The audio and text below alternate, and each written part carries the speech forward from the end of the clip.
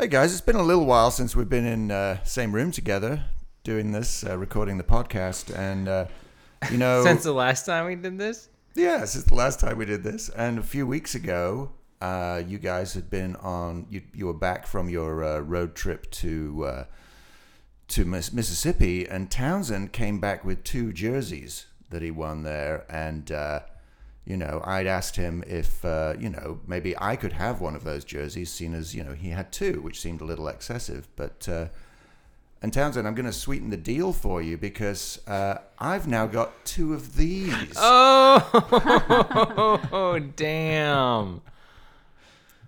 Well, I guess if you're not here, Matt just pulled out a USAC district medal. Yes, a bronze Second medal. place. Oh, third. Third. I have 2 Lambra bronze medals now, but only 1 gold. So. Well, good job, Matt. Thank you, guys. I knew that was coming.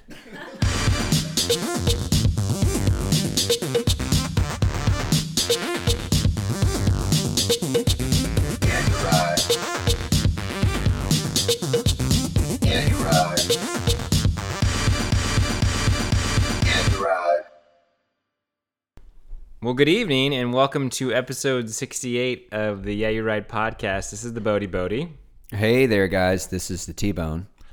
And this is your Lambra Masters 40 bronze medal winner, Sir Cheerio. And special guest with us tonight. We have Emily, the pizza boss, Bissett. Yay! Again. Thought we'd bring in, someone who actually raced Nats this weekend to come and offer her opinions and views on U.S. Nats, which I think we're going to get to in a bit. But yeah, we're back together. We're in the barristers gallery. A lot of stuff has happened in the time since we last recorded. Emily and I went to Tulsa for Ruts and Guts. That was pretty fun. It was awesome. C1, C2. Then we got in a car and drove to Louisville. And we did a pre-ride of the course. And the next day you raced. And then we hung out and watched bike racing for 3 days. Although at the end it was more like a Tough Mudder. Yeah, it was. It was like one of those Spartan races. Yeah. And Townsend, you joined us. Yeah, flew in on Friday.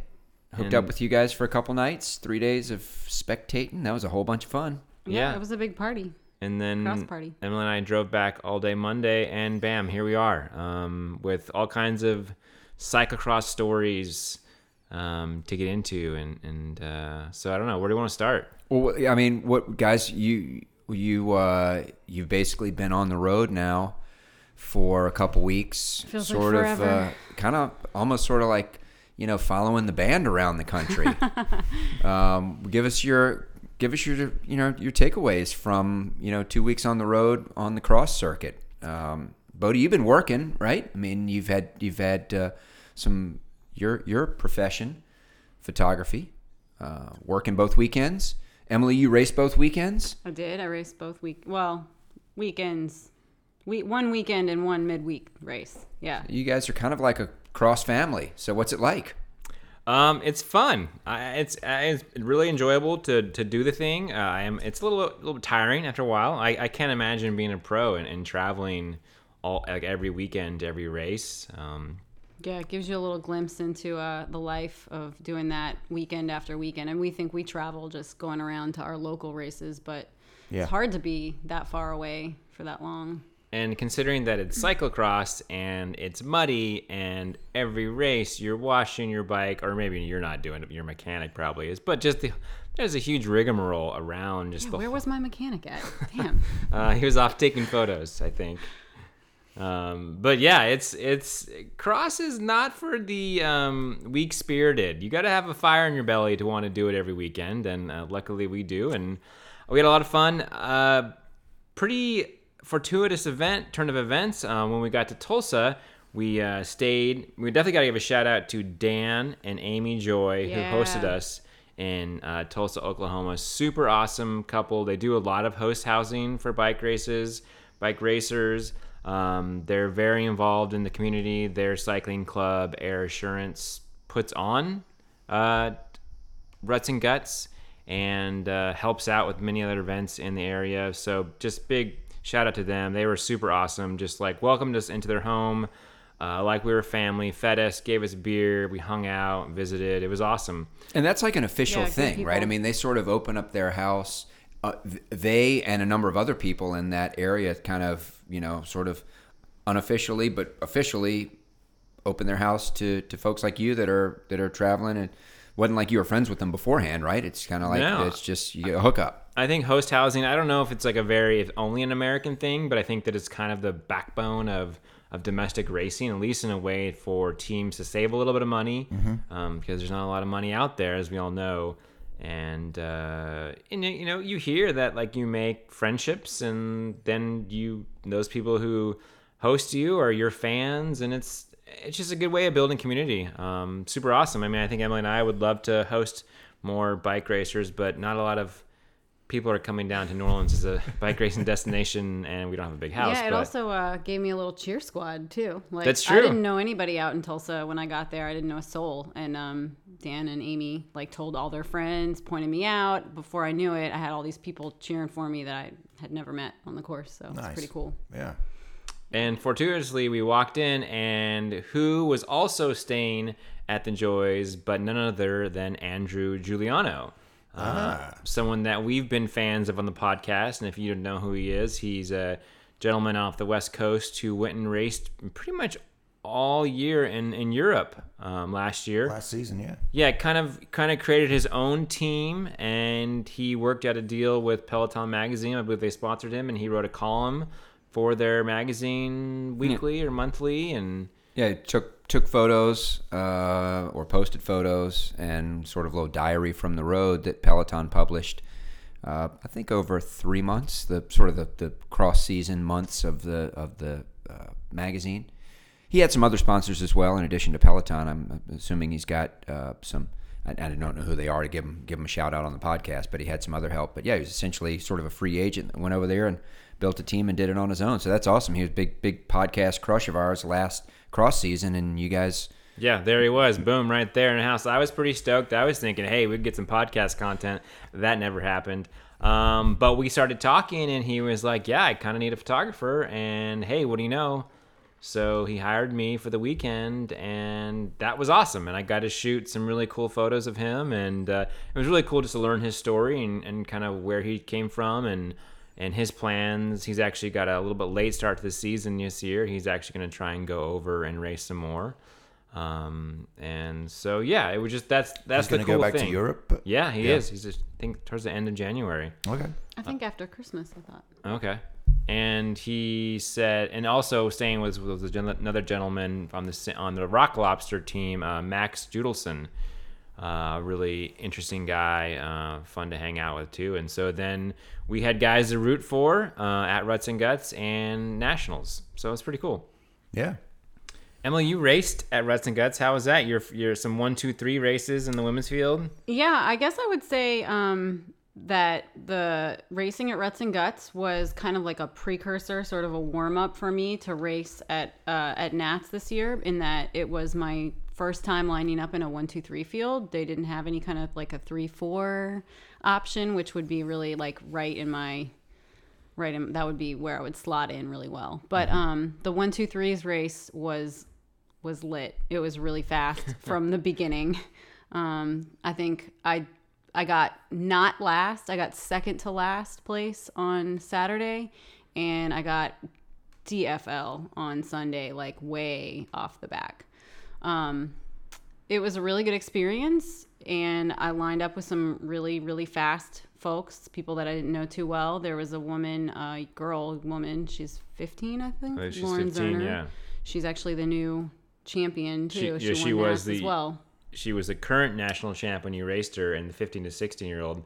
Yeah. And then she won this year when Lizzie Gonzalez, I think, had a bit of like a stomach cramp issue. And so she was in my race both days. And she crushed it. I knew I had made the mistake of looking up ahead of time a couple of the people in my race. And I was like, oh, sweet. I'm going to be racing some like super fast 15-year-olds. This is going to be great. But I was not prepared for just how fast the start was going to be. And actually, I commented on the second day when we were lined up. I was standing next to Leslie, your friend Leslie, and I commented on how fast the start was the previous day. And Lauren Cerner turned over to me and just said, "You're welcome." Oh, wow. Okay, talking a little trash to the start line. Teenager trash talk. I mean, I take that in good stride. Like, that's awesome. I really love seeing that there are all these fast people, especially the young women like that. Because that just means that they're going to be crushing it, you know? Yeah. And she also rode for the Alpha Groove Subaru team, same team as Gage, same team as Katie Klaus. Okay. I'd just say other highlights of the weekend was... So is she a dentist as well? She rides a Moots. Yeah. Okay. So she's... I guess she's a dentist. Yeah. Did Gage win both days? I don't know. You were there. I was there. think so. I'm gonna say yes from reading CX Magazine's stuff. I think he did, but I could be wrong. Really good battle on the first day, C1. Gage finally got away at the end, but there's a really awesome battle between Jay Powell and Curtis White, and it was like a Jay Powell on form photo finish, right? That photo was finish. amazing. Like, I was there. I got some really awesome last lap shots on my Instagram where they're just like duking it out, and there's one last obstacle where there are these like logs that Curtis is running up, and Jay Powell is riding, and Jay Powell got a little bit of a gap, but then Curtis got him just pipped him at the line.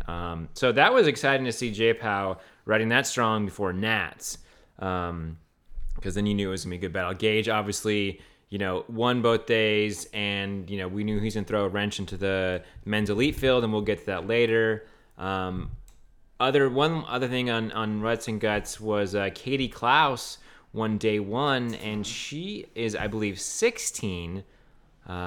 So she is a young ripper. Clara Hansinger was there, also a young ripper. And then our new friend, Sammy Runnels. Yeah, Sammy. Was up in the mix. But Katie Klaus won day one. And then on day two, it was Katie, it was Clara, Sonny Gilbert, and Sonny all off the front. And Clara goes down. Katie goes down, Sonny goes down, Sammy gets a gap, and she just attacks. went for it. Yeah, she goes for it and sticks it for the rest of the race. So that was awesome to see Sammy win the C2 on Sunday. Yeah. That was pretty exciting to see all that action right before Nats, and that was like, oh, it's going to be a great Nationals. Now, what was the course like, Emily? Yeah, I was just gonna say, I think for it was dry. There was not too much precipitation. There was not too much mud on that course. It was fast. There was a little bit of everything. There was a lot of features. There was a flyover. There was like a little section where there was, like you were saying, the logs that you could potentially ride if you had the capability. There was a barrier section. There were 3 sections of paved sections too.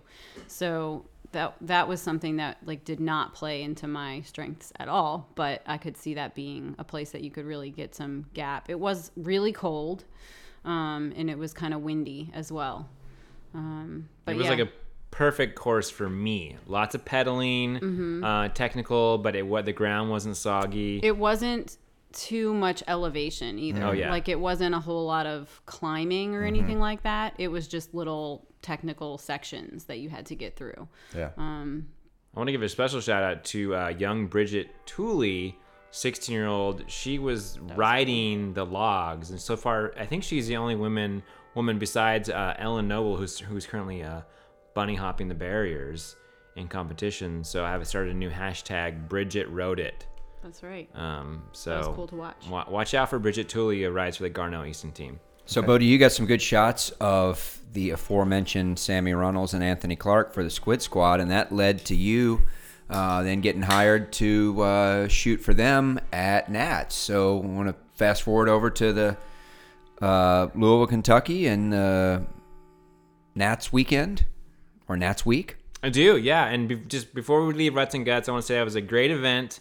And I mean, I really want to go again. And if anybody in our local area has a chance to go, especially if they can keep their C1 for next year, it's a phenomenal event put on by really awesome people, really good course. Definitely worth it. Yeah, it was flawlessly executed as an event. Yeah. I mean, everything that you needed was there. It was easy from the start. It was awesome. Great. Yeah, so Louisville Nats, big weekend. We were pretty excited. We did a little pre-ride, or we checked out the course. Yeah. You were excited. I was nervous. So what day did you get there? Because this is not just a weekend, really, is it? For Nats. Yeah, we drove in on a Tuesday. So we stayed in Tulsa Monday, did a little recovery ride. And then Tuesday we drove the 10 hours to Louisville. And we got there, I guess on Wednesday morning, we went out to the course. It's really amazing, that course. I had never been out there. Bodie had been there for Derby Cup, Pan Am's last year. But I'd never seen it. I didn't really know what to expect. And I was really nervous because I'd never been to Nats to race. I've only been as a spectator, and every course I've gone to in the past to spectate has been something that's just beyond scary to me. So I got out there, I got on my bike, and I went for a little pre-ride, and it was actually kind of wet on Wednesday morning. There was a lot of sections that I was unable to ride at my first pass on them, and I was feeling pretty defeated. Wow, this is going to be a lot of running. I don't know how I'm going to ride any of this. A lot of off cambers, a lot of slippery mud. But it actually dried up between the time that I did my little pre-ride in the morning, and then we came back in the afternoon. There was a much longer pre-ride time that we could go out, and I went out in the afternoon, and it had dried up a lot. And I was actually able to figure out some sections that I couldn't ride in the morning. I was able to do in the afternoon. So I got a lot of practice, which made me feel a lot more confident. So going out, I actually had on Thursday morning, my race was first thing in the morning, and which was great because I really didn't need all that time to be anxious all day. So I got out there, I did a little pre-ride. Everything was pretty dry. There was a lot of stuff that you could ride.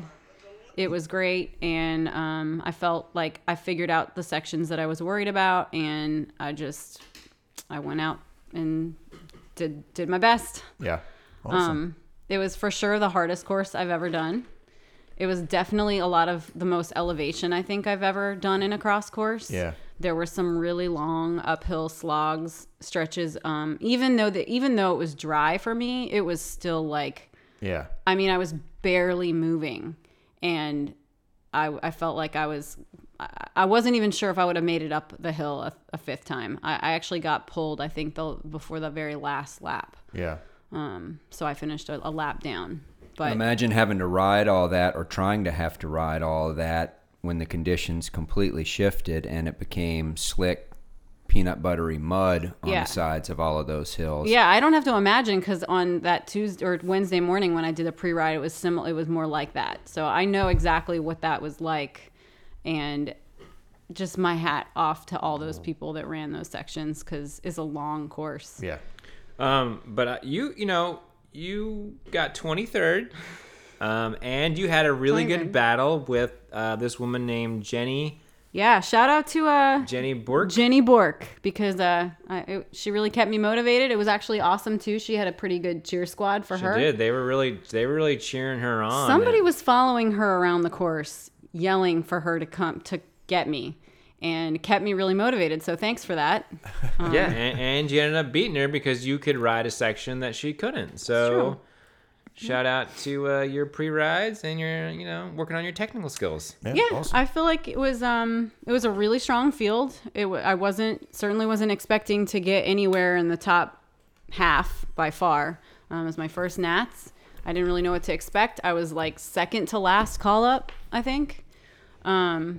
So yeah, I don't know. I mean, I had a great time. I had a great experience. I learned a lot from it. I definitely 10 out of 10 would do again. Yeah. For sure. So does this mean that you want to race in Tacoma next year? Yeah, I want to race in Tacoma next year. We saw the Tacoma 2019 Nats booth in the in the vendors area. They had a little, promo area for their race next year, and they had a big poster on the side of their tent that described the course, the tentative course for next year. And Emily and I were standing there in the rain and the mud, reading this sign, talking to the organizers of the race committee for that race next year. And basically the sign is, it's almost sort of like, warning, you do not want to ride this course. It is epic. It is going to be muddy. Yeah. It is potentially going to kill you. Yeah. It was like, wow, this is pretty interesting advertisement for Tacoma 2019. Well, I think if Louisville hadn't been so wet, maybe it would have... Yeah, for sure.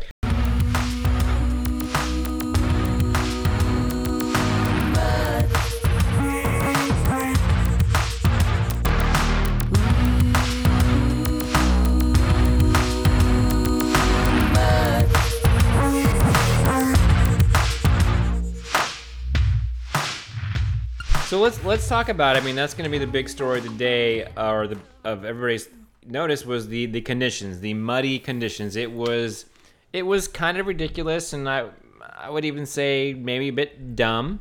Well, let's intro the course conditions and the sort of Friday, Saturday, Sunday racing. Yeah. I think a great way to do it would be to hearken back to Adam Meyerson's Instagram post about this. It's a great photograph of him standing on the start line before his race, talking to Alex Donahue, his friend who had raced co-coach the Masters, the race prior to Adam's race. They had gone out and pre-ridden the course when it was dry and had come up with a game plan and a strategy, etc. The rain sort of started on Friday morning. By the time I got there midday on Friday, it was wet and muddy and pretty sloppy already. The Masters race had just gotten underway. But anyway, Meyerson is on the line, and his Instagram post basically said, like, his what's the guy's name? I'm sorry, but Alec Donahue. Yeah, so Alec came up to him after his race and said, "Look, man, everything that you did in pre-ride, everything that we talked about, put it all out of the window. This course is nothing like what you rode before." That Meyerson hadn't had a chance to pre-ride the course in the rain, so he had no idea what to expect. And literally, Alec sat there and gave him what Adam described as a blow-by-blow of the course, turn by turn, off-camber by off-camber, when you run, when you ride, and basically said it was, he got a full sort of just verbal recon of the course right prior to his start, and he credits him with his win because he knew what to expect, and he said, that intel was really something that nobody else had the advantage of. It was apparently just a completely different course. Well, I think it started raining it like right before their race started. That's right. Yeah. So no one had the ability to actually do a pre-ride in the rain at that point. Yeah. But yeah, it was parts of that course, I mean, quite frankly, were just simply unrideable. Yeah. It wasn't a question of whether is it faster to run or faster to ride. It was you cannot be ridden. So it's really interesting because I actually came in here to the podcast with an idea what I was going to talk about, and then I go to find my source material, and it's gone because the person who made a comment deleted his tweet because he realized they were wrong. But there was some, I stepped up to the course on Sunday, and I was standing next to Dan Chabanoff, and he was like, this is kind of silly. Like, we got to rethink the way we do things, and so if it's rainy and it's muddy, that's fine. But if you're running 1,000 people through the course before the pros, that really changes the course for the pros. And how do you...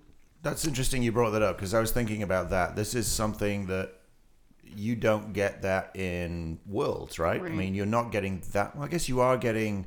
You're getting a few races. You're getting maybe. A few races, but you're not getting a whole week of races. Exactly. Yeah, this is starting on Tuesday. These people were riding the course starting Tuesday morning all week long in all these different conditions. And they're rutting things up, but then you go to the idea that American Cross is participatory, right? So this is how this is kind of funded. I don't know if the promoter has made money or if they lost money on the whole deal. But this is how it kind of has to be done, and some suggestions are flip the schedule, like do the elites first and do the amateurs after. But then it's like, would any amateurs come? Like that's part of the buildup, right? We build up, we race together, and we enjoy the course, but then we stick around to watch the elites because it's an amazing show. There's the idea of can you do parallel courses?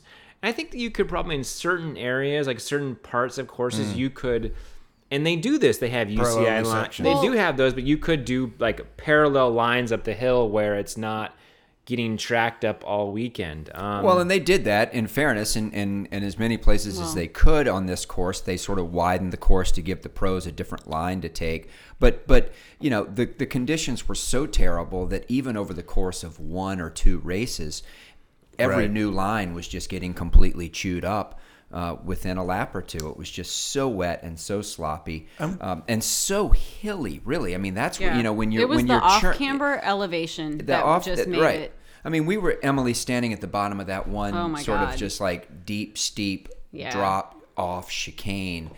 And, you know, there were 175 men in the single speed race. Well, that's an interesting one. And seeing the start of that race, which was like Keystone Cops. It was oh my God. And this... I wanted to have like Benny Hill music playing while that was going on. Yeah, I mean, you should have been at the bottom of this, of this, you know, Belgian gate on a, 30-degree hill. Yeah. It was just in the sloppy, just a wipeout city. Quite correction. Only 137 people lined up in the single speed race. Oh, that's all. Okay. Yeah.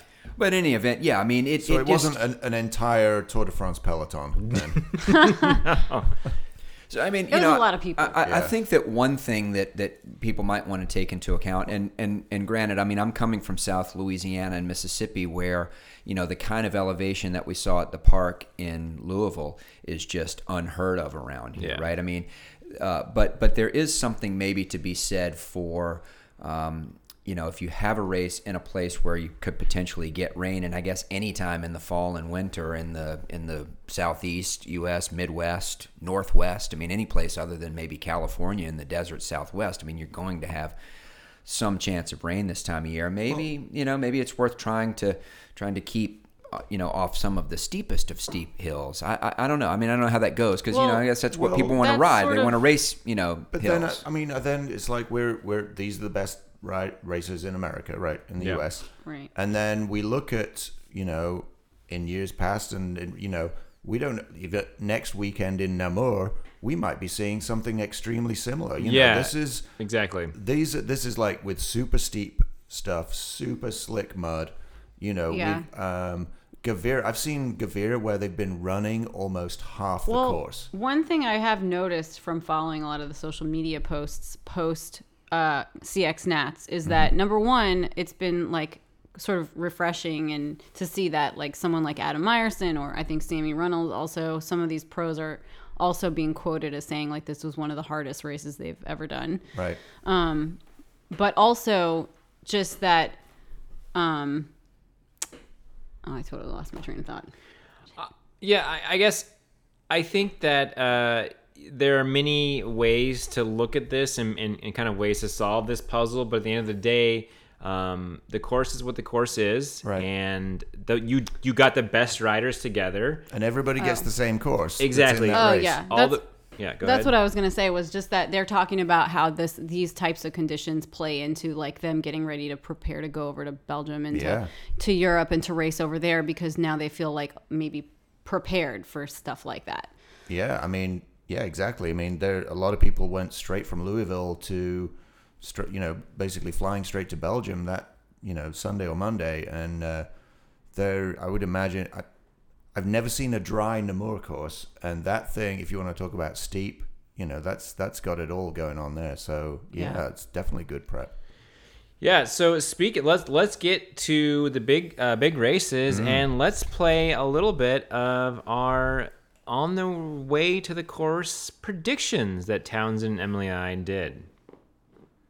You sure you want to do that, huh, Bodie? I think I got some good picks in there, although I did miss a very big, glaring, obvious one.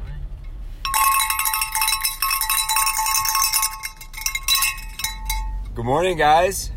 What up? Good morning. Yeah, we are in the car on the way out to the venue here at CX Nats in Louisville, and we've realized that we have not put our predictions, memorialized our predictions yet, and so we're going to do a quick intro to the race and talk about who we're going all in on for this race win today. I guess let's start with our special guest, Emily, in the back. First off, Emily, talk a little bit about the conditions here that we've seen over the last couple of days. These conditions are gnarly. This is the most slippery, sloppery, wettest, nastiest, silky mud course I've ever seen. It's crazy out there. It's been a lot of fun to watch people wiping out in that, but that's not exactly why you. It's not exactly why you travel 500 miles to a cyclocross race to watch a bunch of dudes starfish in the mud. But that's what we're getting this weekend. Yeah, it's actually it's really fun for a bit, and then it gets a little bit old because you kind of you want to see what people can do. You really want to see people's technical skills like come to life, and it's really hard when the conditions are like this. Well, given those conditions, let's talk about it. Who do we think is going to win this race? There's been a lot of running. In fact, there are spots that we watched the races yesterday from, where we couldn't see anything but people running. Nobody even riding their bike in view. For as far as your eye can see, everyone's running with their bikes, yeah.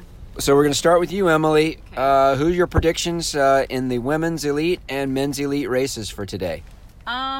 As much as I would love to say Ellen Noble, because I'm a huge fan of Ellen Noble and I can't wait for her to have her shot, I think it's going to be Katie Keogh's day today. That's my prediction for the women's race. I think we saw her run a lot in Jingle Cross World Cup, and I don't know, she seems like she thrives in these kinds of conditions. So unless she's having some kind of other issue, I feel like it might be her day. And in the men's race? I'm going with Stephen Hyde. Bodie, you're up. Don't take your eyes off the road. Bodie's driving, but use your words and tell us men's and women's elite race. Who's winning? Well, my original pick for women's elite was Ellen Noble, but just purely based on their finish in the World Cup, which I think is the most similar type of conditions, muddy course, challenging technical features, I favor Katie Keogh. But, we said there's a lot of running, and there is a rider in the elite women's field whose nickname is Run for Funner, or her Instagram name. So Sunny Gilbert may be a dark horse pick for the National Running Championships. In the men's, Gage is really going to throw a wrench into some of the elite men's plans. But I think I have to stick with my pick, Stephen Hyde. I think he's the best runner. I think he's the best at these maybe what we call quote-unquote Euro conditions. And he's a two-time defending champ. So put my money on him. All right, well, I'll close it out. I'm also going to go with Katie Keogh in the women's race. Just seems like her kind of a race. And in the men's race, I'm going to walk around the pits before the race, and I'm going to see who's wearing running shoes instead of bike shoes with cleats today, and I'm going to pick whoever that is because I think this is a race for the runners. But I am going to go sentimentally all in on Gage Hecht and try to get a word with him maybe before the race and ask him about his shoe selection. Anyway, we will have more after the race, and Bodie's got his hand up. He's got one last thing to say as we pull into the parking lot here. Also a special shout-out, dark horse picks, or maybe not, Sammy Runnels and Anthony Clark, Squid Squad. Yeah, Squid Squad. Yeah. Both wearing number 5 today. They're going to be riding pretty strong. I'm excited to see what they can do. There you go. Well, I don't know how all of us missed the biggest pick of them all and we're idiots. Did not pick. We doubted the Queen. Yeah. Okay, sorry. Her name didn't even come up in that segment, did it? Katie Mother Effin Compton. Yeah. 15 national titles in a row. Got to be like the greatest streak in sports of all time. Like, what compares to that? I don't know. The U.S. has won the World Series how many years in a row? That's pretty phenomenal. So, oh my God. And the Super Bowl. It's pretty amazing, especially when you think about the fact that, she's had World Cup races where she's just really struggled. She suffers from asthma. She's had Right. to pull out of races for health reasons. She's 40 years old. She's Yeah, 40 years old. Courses are totally different year to year. I mean, there was Hartford where there was like snow and ice all over the ground. Last year it was dry in Reno. So she just shows up for Nats, and for the last 15 years, no matter what the conditions, no matter what the course, no matter what her health may have been on that particular day, she wins. I mean, she's a winner. Yeah, amazing. And she got a pretty bad start in the race. I mean, she was, I think she missed her. She didn't get clipped in or something. She said afterwards, and I feel like she's not like the best. Well, she's starter. never been a great starter. She can't start with shit. She can't start for shit, but she didn't Doesn't start. matter, though. She went from the front row to a good, like about 20th position or something. Yeah. And then we kind of like, the way the cameras and everything was set up, we kind of didn't see her for a little bit. I didn't know. They had actually good camera footage around the course, but for some reason it was like I didn't get to see for a while. And then suddenly it's going to her passing Ellen Noble on that, basically dive bombing that downhill Belgian Gates kind of section where she was just like, oh, she's being timid on this, and I'm just gonna let it rip. Yeah, that was a baller move. Yeah. If you could find that video, it's all over. Yeah, and there's various angles you can watch that thing. Yeah, from. she comes in with so much more speed than Ellen does. Like, she probably had that thing dialed in pre-ride and just knew how to do it. It's a very Euro-looking feature, and the way she attacked it looked like that. So, yeah, she's an amazing bike handler. She really is. She really is, yeah. I mean, Ellen Noble may have the bunny hops. She's obviously got good fitness. She, as much as essentially said in an Instagram post after the race, that it was not her sort of course. She doesn't do well on those super wet and super muddy courses. I don't know what it is about them that she doesn't like. But I mean, just they're not fast. Yeah.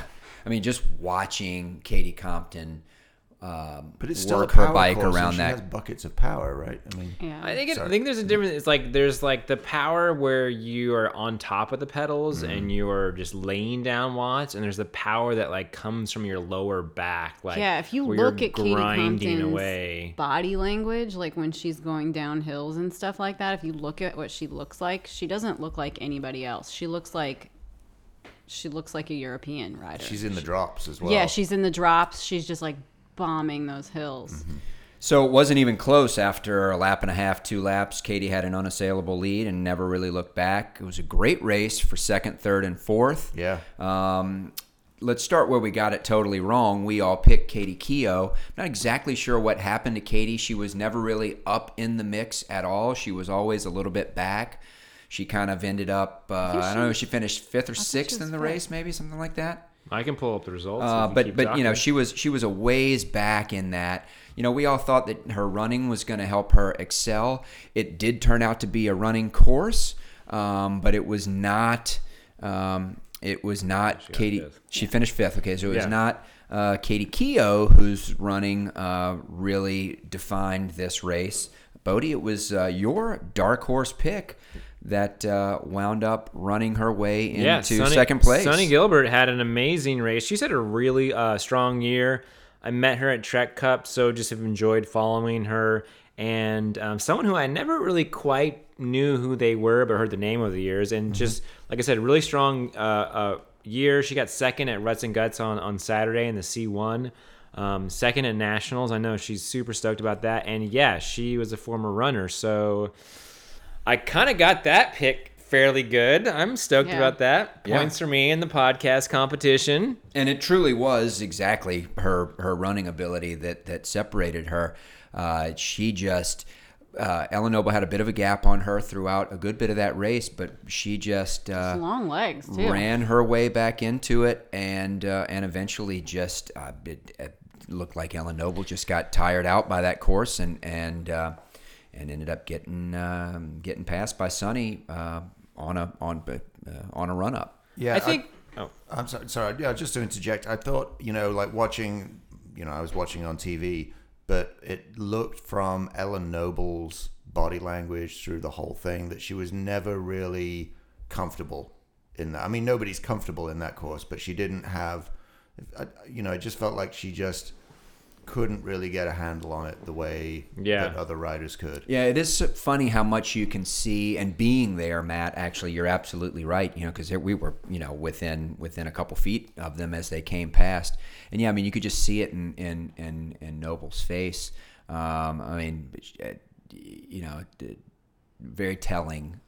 Almost looked like she was on the verge of tears throughout a lot of that race. Just not very happy looking. Just very, very, very pained, and not a pain face like I'm really, really suffering, but like I'm just really unhappy about what this race is doing to me, or how I'm doing in this race. Not what you want to do. I do think though the third, and I think she said as much, was a good finish for her. Heck, it's an incredible result. Yeah. I mean, she got second last year, so it's not in the projection that she wants to go, the trajectory, but yeah, good race. Shout out to Rebecca Farringer, 4th place. She's had a strong year. I know that she's been kind of knocking on that sort of like, front of the field, and this year she's really came through, and she was up there in second for a while too. There was a lot of back and forth between her and Ellen. Yeah. And I think she's a bit of a mutter, so I think these conditions favored her. So that was really cool to see. I want to say shout out to Lily Williams, 7th place,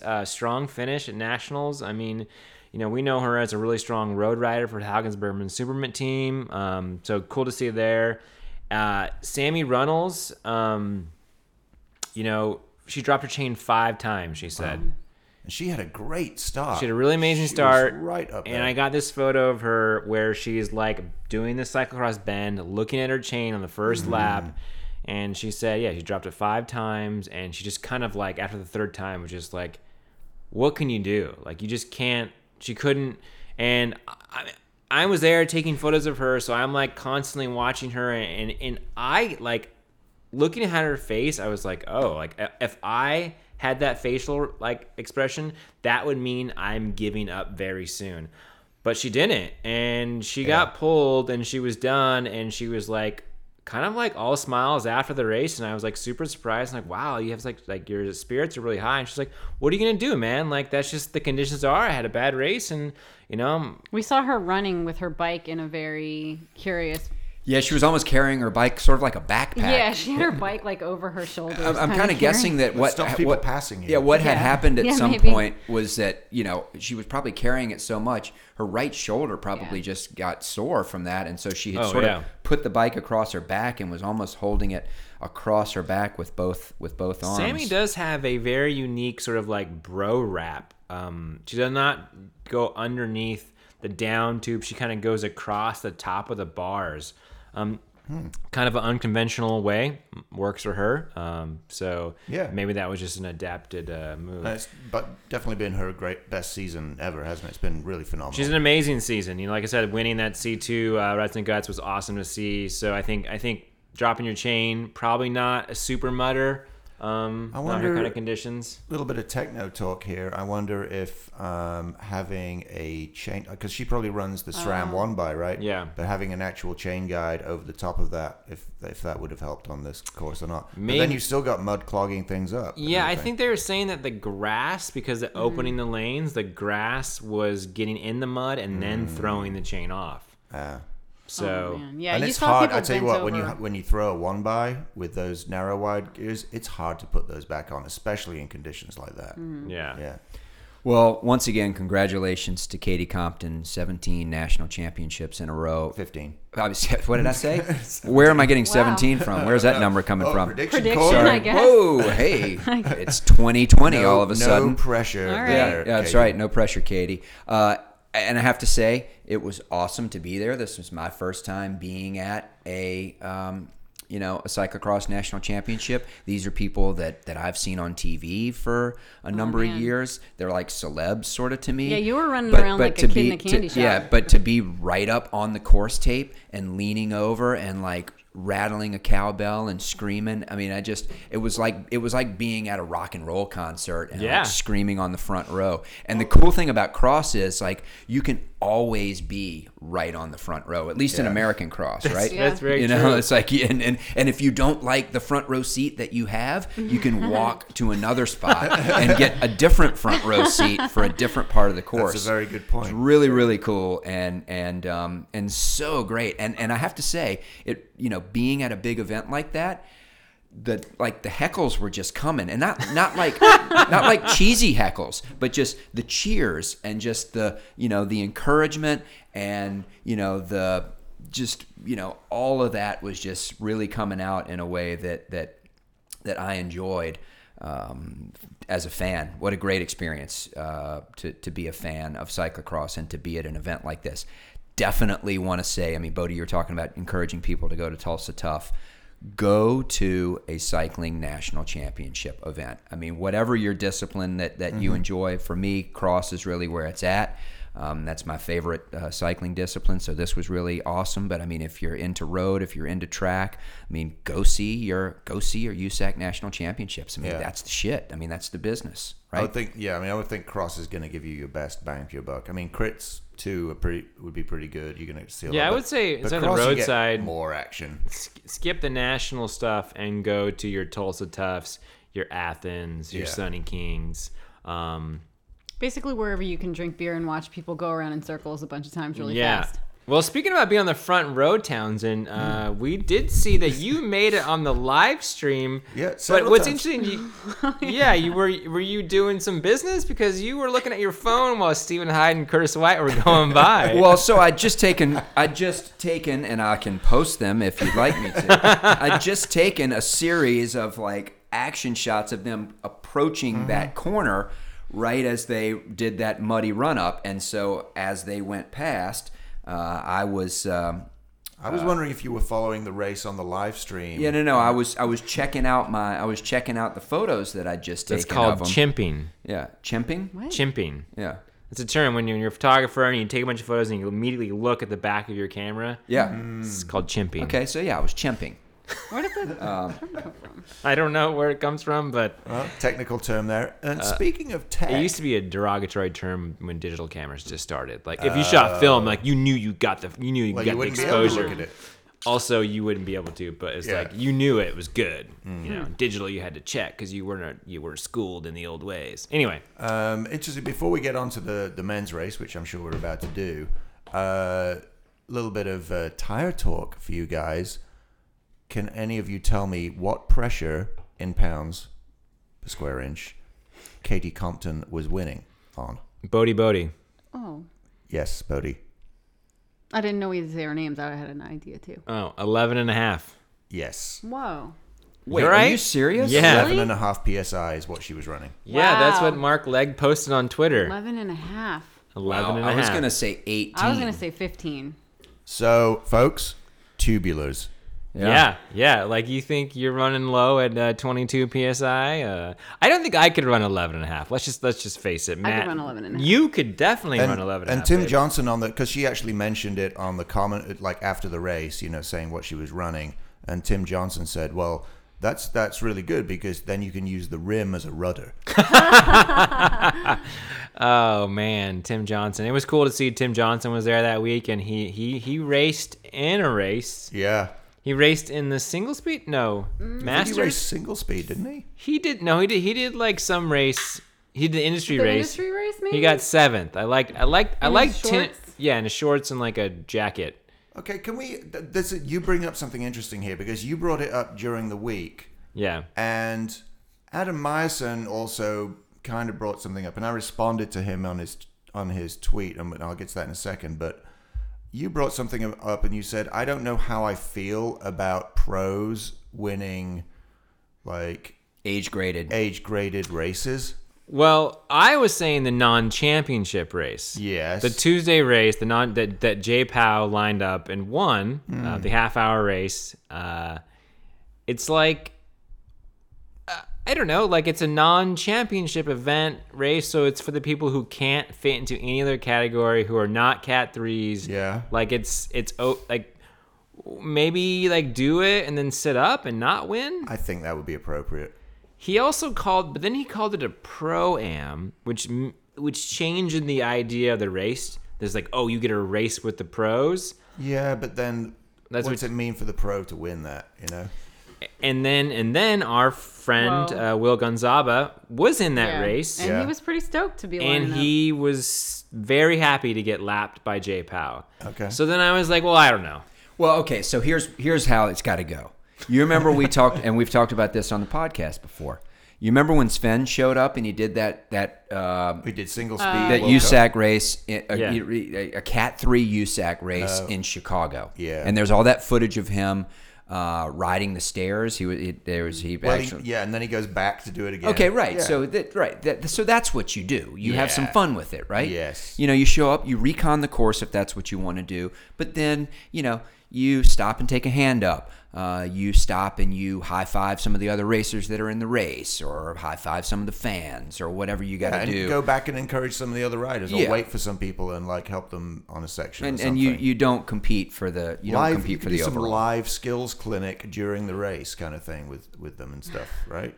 Like show them a line, you know, that kind of thing. Yeah. So that's my thought. Well, let's talk about the men's race before we start, running out of time here on this podcast before we have even gotten halfway through. You guys were both right in your prediction. You predicted Stephen Hyde. I sort of felt like probably Stephen Hyde was going to win that race as well, but I picked Gage Heck because, A, I thought it was a good pick, and B, I have a little bit of a sentimental attachment from my good friend Vince G.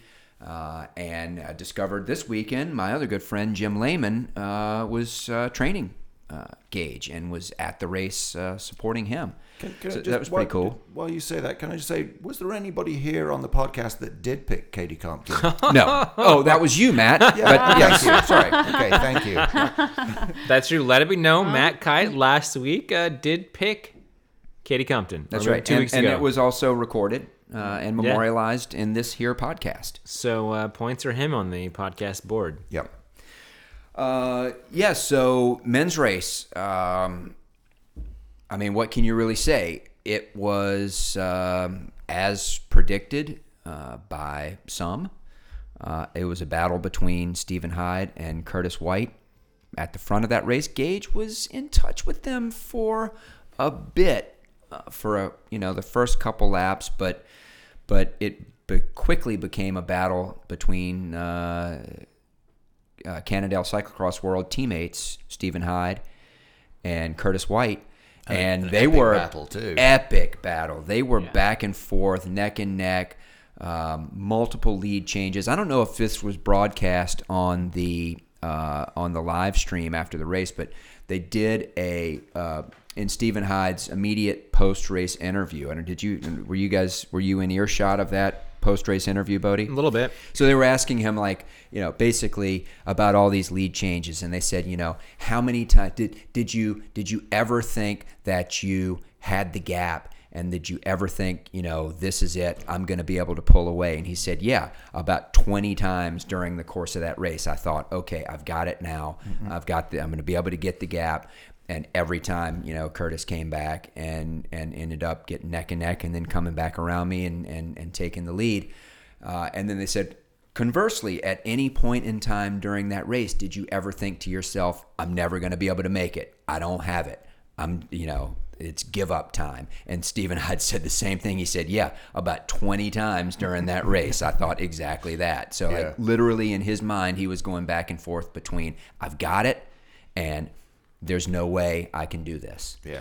I got to say, it was pretty cool. In the first lap, I found myself on the far end of the course in a section that not a lot of the photographers had been to all week, and I was there with Meg McMahon and Bill Scheich and CX Hares. They let him go so he could shoot some footage, and as we're standing there watching Steven and Curtis come run towards us, they're talking to each other. And I want to know what they were saying. There was some sort of talk. Was it like a pep talk? Was it like let's work together? And then as they passed us, I was like, Bill, I really hope you got that audio. He's like, I can't wait to listen to what it says. Saying, pick out what they said. I'm really curious what they said. And then from that point, it was that that battle between them. So. and this kind of sets up nicely because at NBX, Stephen Hyde and Curtis White had a hell of a battle. Mm-hmm. And I guess in that race, Stephen Hyde said to Curtis White at some point, like, dude, you're riding so strong right now. Like, you could win this race. Like, you can win nationals. Like, and then he like dropped Curtis White. So I don't know. It's just those cool little moments you don't like always get to see on the live stream of things is when the athletes talk to each other. Yeah. Well, and also they're teammates too. Right. So it's like not just athletes talking to each other, but they're on the same team. Yeah, they're on the same team. But they're both also trying to win. Yeah, I don't know. That's cool. And it was really cool to see Stephen Hyde win that. I mean, 3 times in a row. As the Slow Ride Pod said, is he the new J-Pow? I mean, there was a time when J-Pow was like, you couldn't even think of anybody beating J-Pow. But this is has J-Pow won 3 in a row? Don't think he ever did 3 in a row, did he? No, he's done 2 in a row, but I'm not sure if he's done 3. Yeah, in Austin, Asheville. Did Paige win in between? Possibly.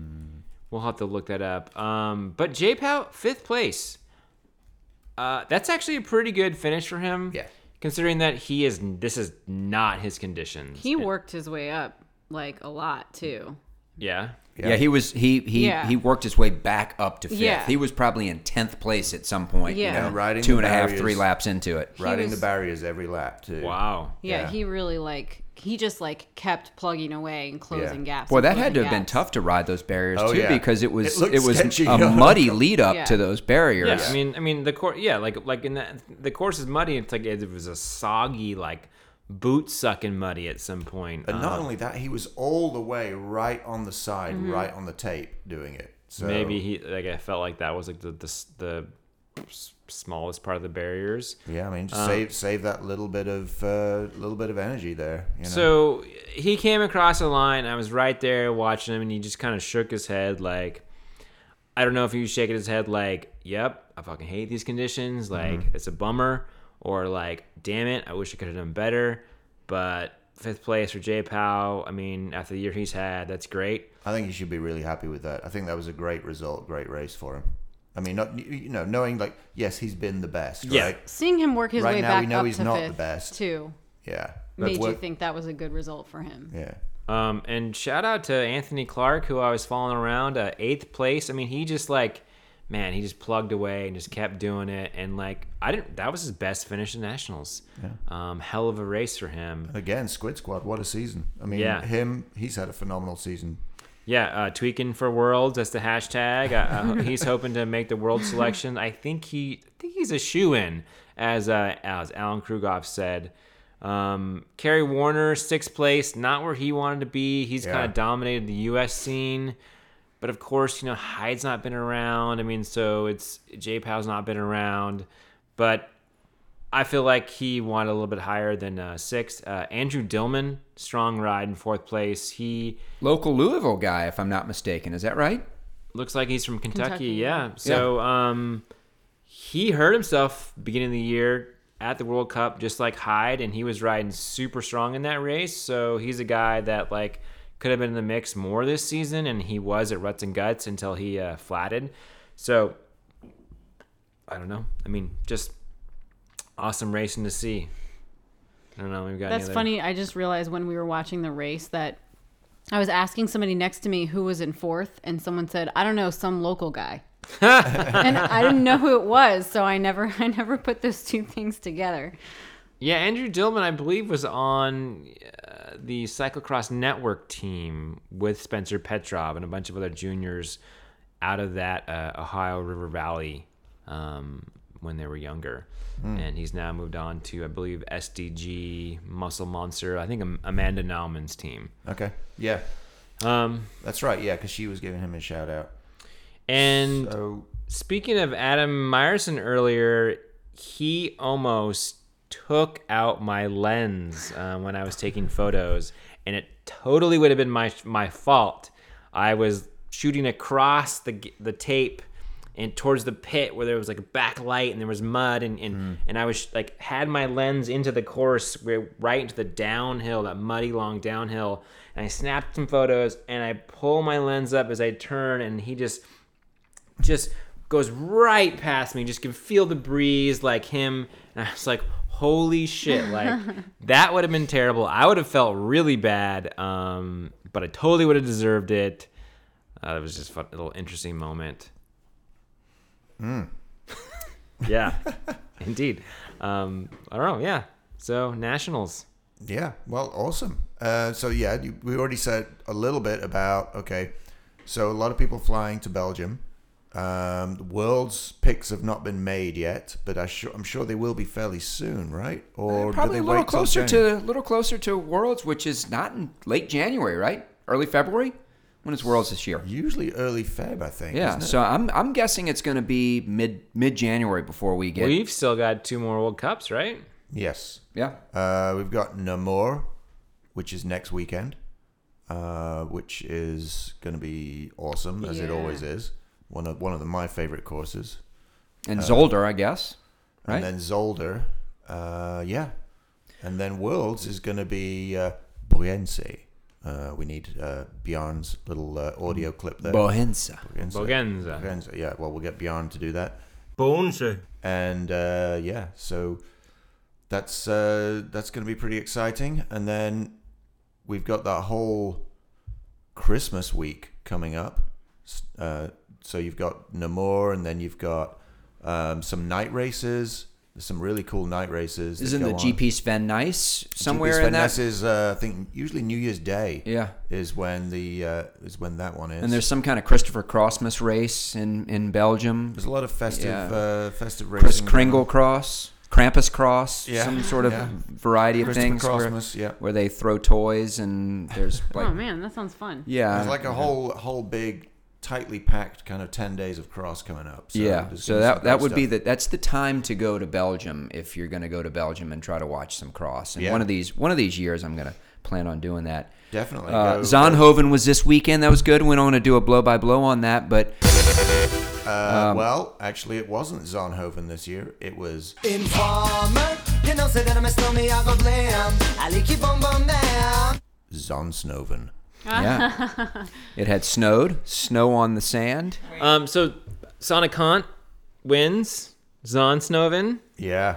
Yeah, it was second win of the year. Yeah, it's kind of crazy to think that it's only your second win of the year. Yeah, but great late attack. Mm-hmm. Sure was. Yeah, Denise Betsema, who's been phenomenal. just lighting it up recently, looked like she was going Excuse me. to ride to the win. Burger time. Burger time. Burger time.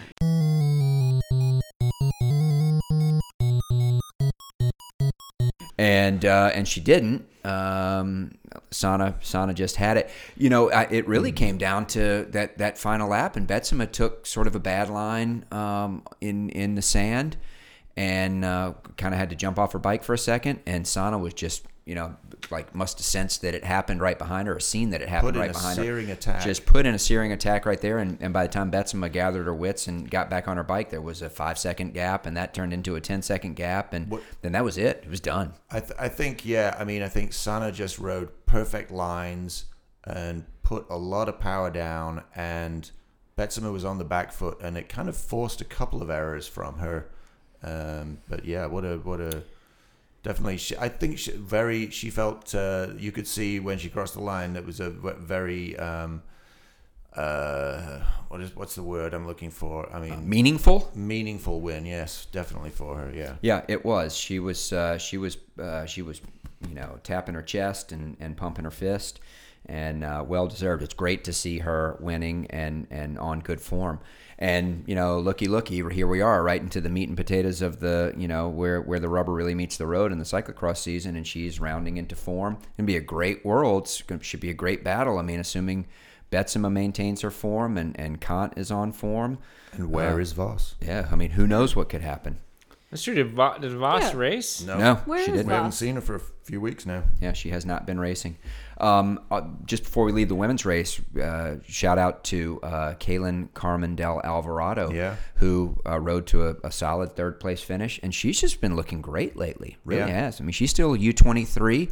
I don't know if she's going to race the U23 in Worlds or if she's going to jump up and race the elites this year, but I'll tell you what, she would be competitive in the women's elites this year for sure. Well, and also to Nikki Bramier, who was leading the race for a while. Had a pretty sizable gap on people, and then Took a pretty big dinger going down into that sand bowl. into the coil, I think they call it the coil.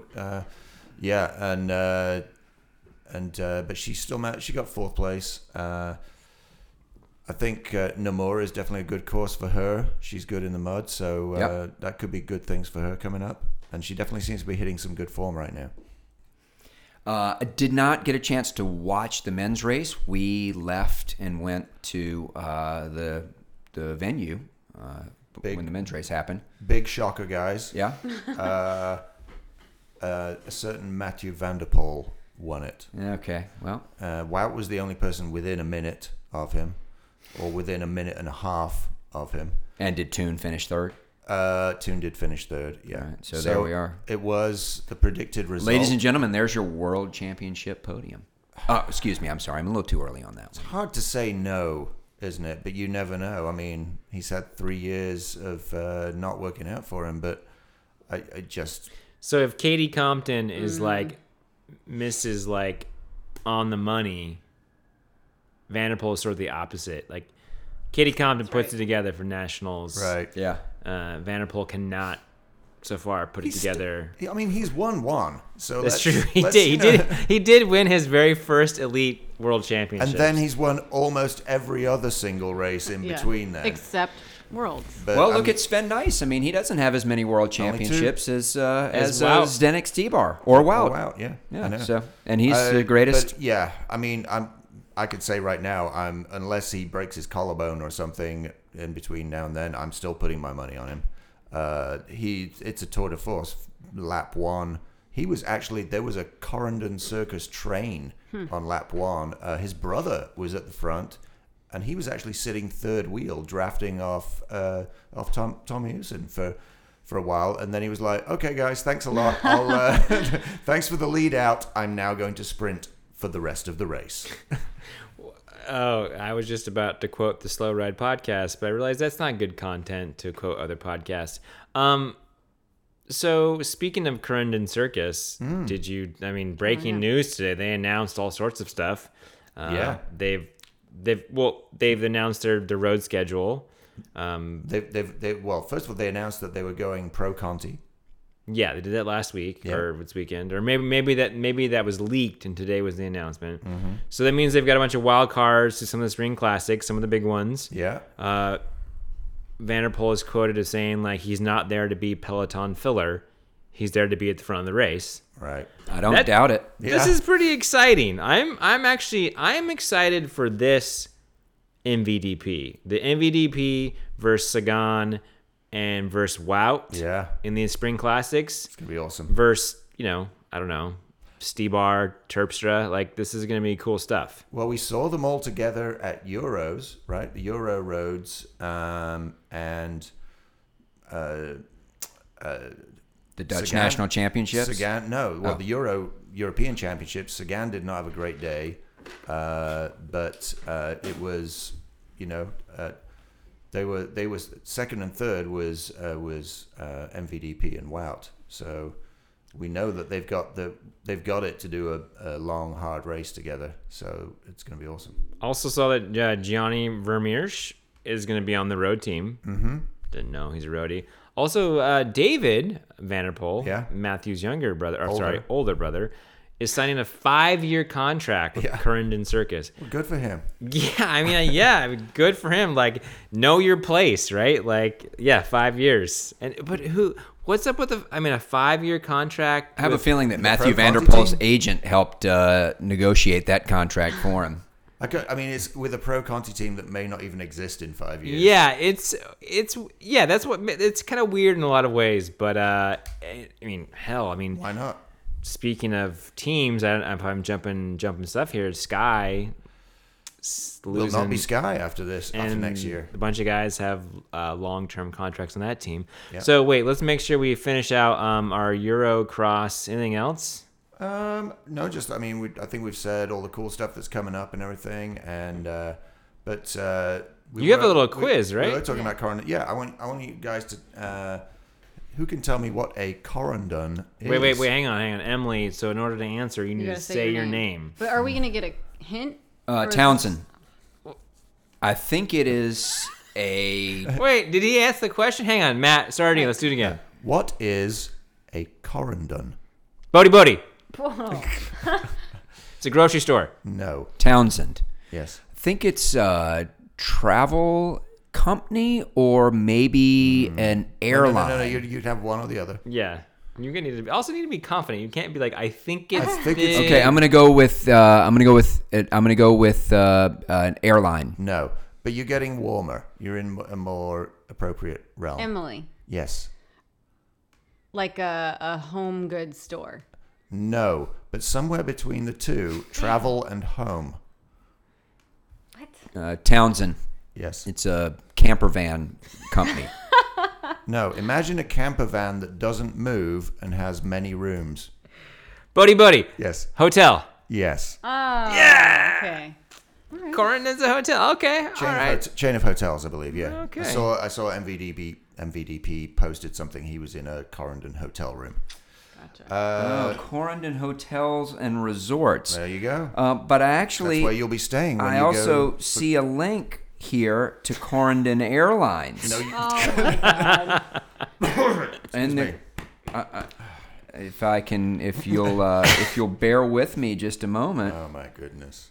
What? Wow, he's flipping the computer around to show us.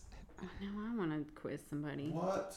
Corridon Airlines. Oh my God, they have a charter airline too. Okay, so they were a travel company. Okay, so all right, so Townsend, so you and I split that then. Okay. So we add our half points to their tally of who wins the podcast And I this still have episode. a point for. Don't I get? Yeah, I get a point for getting Katie Compton.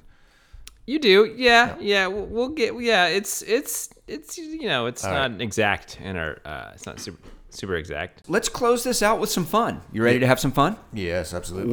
What is something super fun that we do a lot on this podcast, and I hope at least that people like and enjoy? Ranking time with Bodie. Not what I was thinking of, Matt. Trash or panache?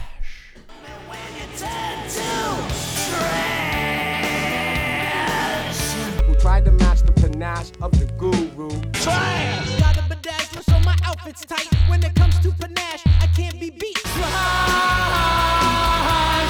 You know we got panache, style, and style. Let's get mad cash, keep it under wraps. You know we got panache, style, and style. Let's get mad cash, keep it under wraps. You know we got panache, style, and style. Let's get mad cash, keep it under wraps. Well, you guys have a lot of stuff. A lot of the road teams have released their kits for the upcoming season, and there's a lot of fodder for Trash or Panache. So, how are we doing this? I'm gonna lead it, and I'm gonna run through it. Wait, I and need to look at stuff though. yeah, I'm gonna pull it up, and All right, I'm pulling it gonna up. orchestrate this. Okay, great. So we are gonna start with Wait.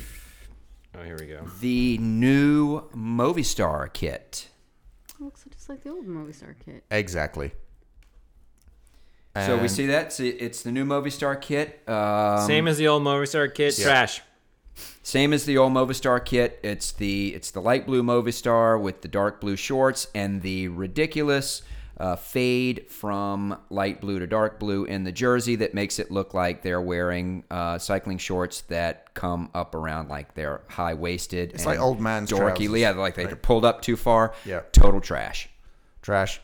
Reminds me of Disney World Mickey Mouse trash. Great colors. Total trash. I will say Panache, though, because this is a team photo of the men's and women's team. So Panache for having a women's team and doing the photos together. Yeah, but the kit is still trash. Kid is trash. Okay, moving on. All right. Next. Do you want to stick with Movie Star? We've Sure. got one more thing here. Yeah, we got one more thing where Movistar. We're going to do a bike real quick, I think, right? We're Yeah, going to do remember- Valverde's remember- new Yes, his 2019 Canyon bike. Canyon World Champion bike. We gave, all of us, I think, gave trash to his 2018 with that. And Movistar must have heard us because Yeah. they got rid of the trash element that we all hated, Yeah. and they've now created a bike that does not have the color splash on the front fork. Nope. Pure, unadulterated panache. Agreed. Panache. Panache. Absolutely perfect White looking saddle, World white Championship bar tape. bike. That's a beautiful bike. White bike. Yep. Oh, not sure about that subtle weird too, right? ass Yeah, right. stuff on the top too, but I'll still give it. Yeah, Panache. obviously those guys listened to the Yeah You Ride podcast, and Classy. they heard us, talk about the problems with the old one and changed it up. How about the new Katusha Alpecin kit? Oh, Light blue top, simple red Alpecin logo across the jersey, bright red shorts. so my first thought when we saw this kit was, so that is exactly what it would look like if Astana wore red shorts. And that's why Astana don't wear red shorts. Okay. So I'm giving it trash. I gave last year's panache for them, and They I'm remind giving me this of- year trash. Tubes Okay. of toothpaste, so trash. So, yeah, Emily's giving it trash. All right, so I'm going to say this about it. I'm not ever going to be a huge fan of all red cycling shorts. It's just a bridge Agreed. too far for me. But I am going to give this kit overall panache. And I'm going to give it panache. I think it gets a vote for panache from me relative to all of the other junk kits that we've seen so far this year. This one is well executed. It's simple. It's pretty clean. I know that's an overused word. These also happen to be my high school colors, the sort of light blue and red. But I have to say I hated my high school colors. I don't think people look good in light blue and red, but I'm giving this kit panache. Yeah, I think you're only giving it panache in relation to other trash, and therefore it's still trash. Yeah, you know what? We talk a lot of shit about the fade, so here's a team that doesn't do the fade. But I really am trying to give it panache, but I can't. Trash. All right. Yeah. CC. Emily, we haven't. Oh yeah, no trash. They look Okay. like Yeah, Colgate I'm an toothpaste. outlier on this one then, I guess. Okay, the CCC Reno kit. We've got an orange Trash. top, fade to black shorts. Why would you fade in that direction? Everybody's fading in that direction, and frankly, it's the wrong direction. Do they have one person from the 90s who's designed, like, they went back in the past and got some guy to design why is the fade a thing? Why? What? Yeah, exactly. Why did anybody think this was a good idea, and then why did everybody else seem to think this was a good idea? I don't understand. Yeah, at all. it also loses points. Because it's a fade and it's just a stupid look. It loses more points because everybody else is doing it, so it's not even unique. Without that fade, this would be pure panache. I would have no issues with this kit whatsoever. I would be super happy with it. That one dumb thing that they did that everyone else is doing is just it boggles my mind that anybody thinks this is a good idea. Yeah, the logo looks good across the chest. I like the fact that we're bringing orange back to the Peloton, harkening back to the Euskatel one of my days. favorites. Yeah. I like the black shorts, but it's the fade to black and the high-waisted look that makes this complete trash. And it's not even close. I mean, it's just remember, Greg Van 100% Avermaet trash. is going to be racing in this kit. Yeah, he's got to be hating himself. Yeah. Trash. The new Astana kit, very simple. Panache. I'm going to give the Astana kit panache as well. Do you know the irony is Astana was the team that introduced that awful fade, and then they were like, "We're sorry, we're going to stop now and just go back to what we were doing before and do it well." Yeah. I don't like the blue. I mean, I don't like it as a color. I think it's just not a great looking color. But the kit looks nice, looks good. It's Astana. I'm going to give it panache. And props to their Kazakh national champ. Looks nice. Kit there. Looks nice. Yeah. Bodie? Emily?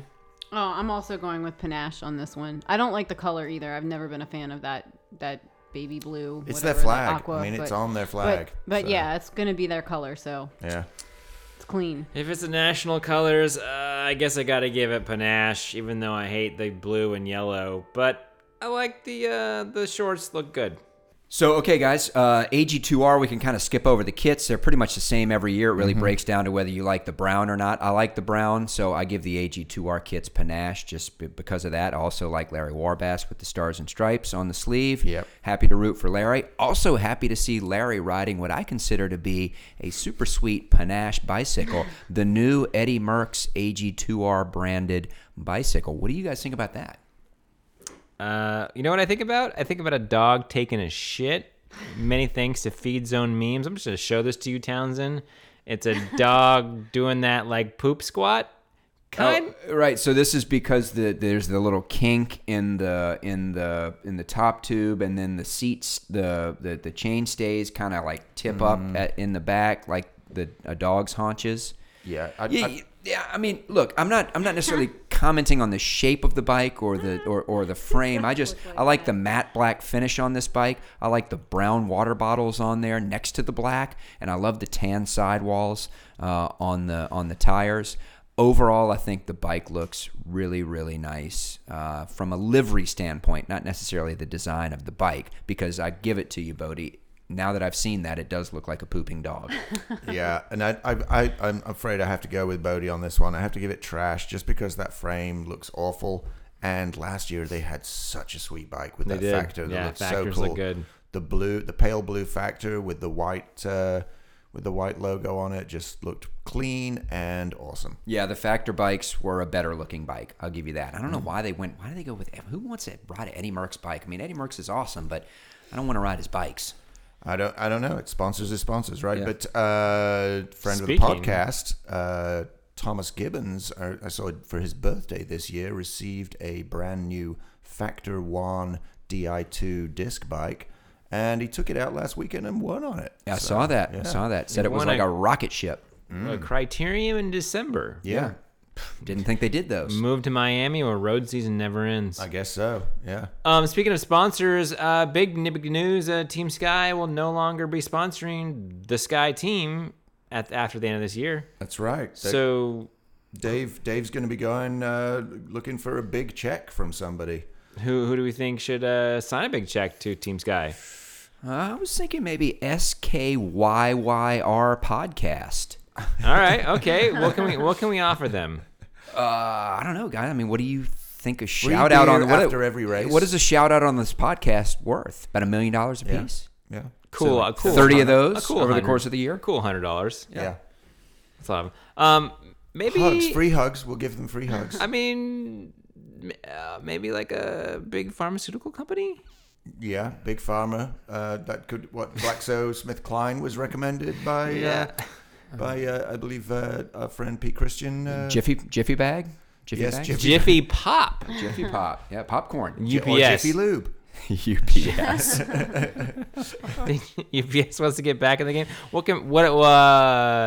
Yes, UPS. What Matt, can Brown do for you? You were saying, Matt, that you actually heard some real rumors about what might be a good fit. Yeah, real rumor from Daniel Friebe of the Cycling Podcast was that LVMH could be in the running there. They certainly have the bankroll for it.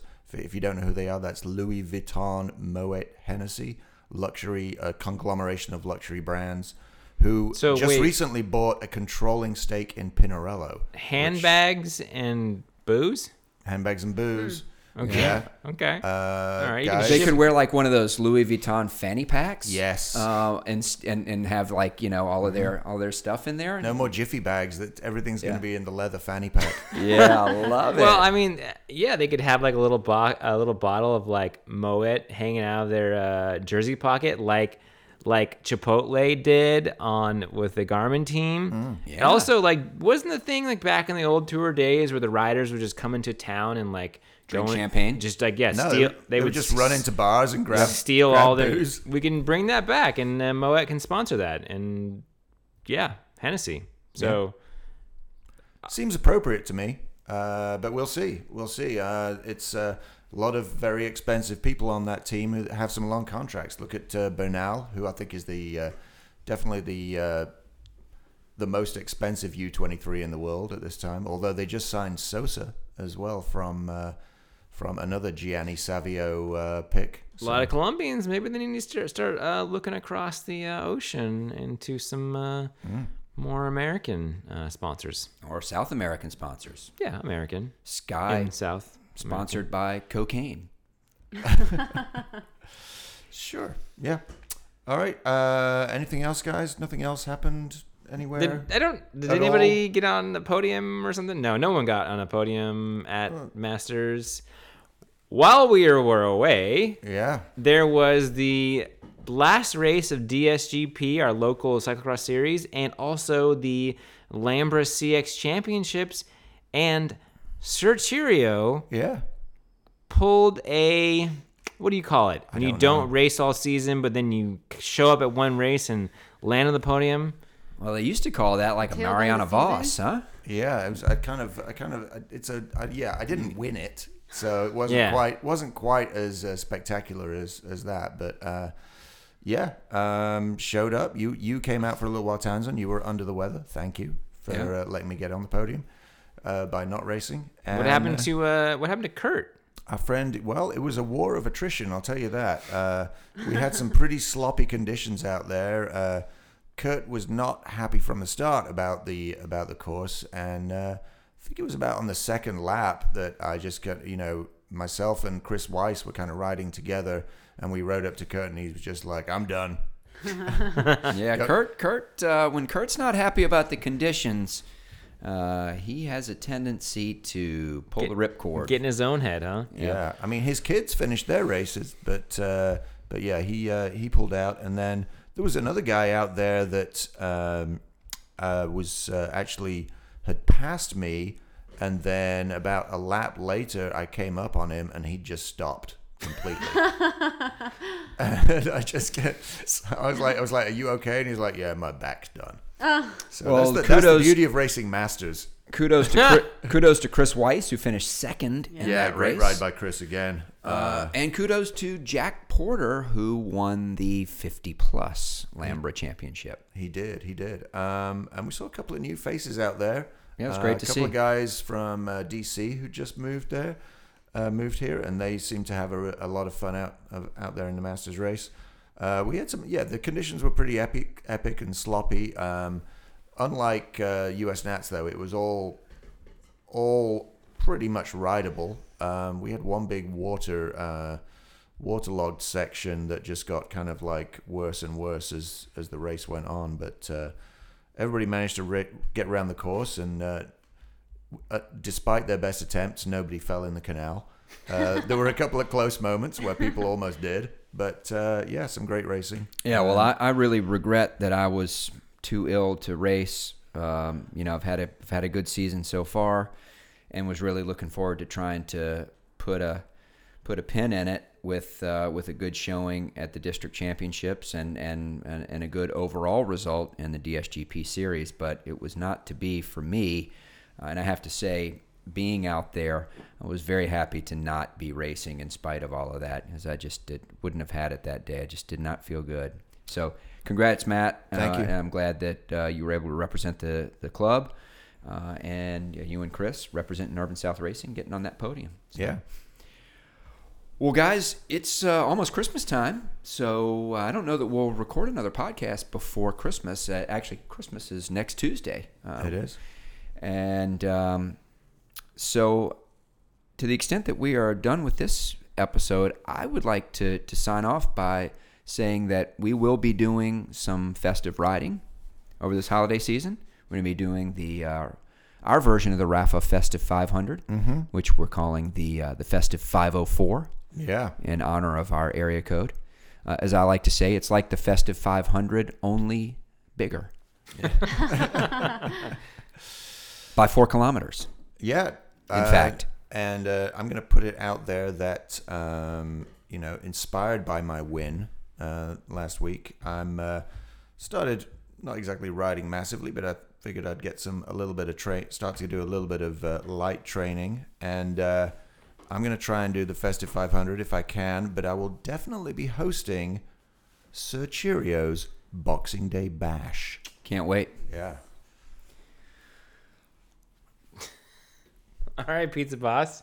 Oh, it's me? Yeah. Well, all You right. can't close the show. Oh, that's true. I can't. Okay, well, I'll just sign off saying I'm looking forward to getting a little bit of road miles after all this off-road riding that I've done. And I don't know if I'll make the whole festive 504, but I might make a festive couple hundred. All right, and this is the Bodie Bodie saying once again, send all your questions, comments, and concerns to yeayouride@gmail.com, and you can always leave us a rating and review on iTunes. I will not be doing the festive 504. I will be doing the festive 503. Shout out to all my Oregon homies. Good night.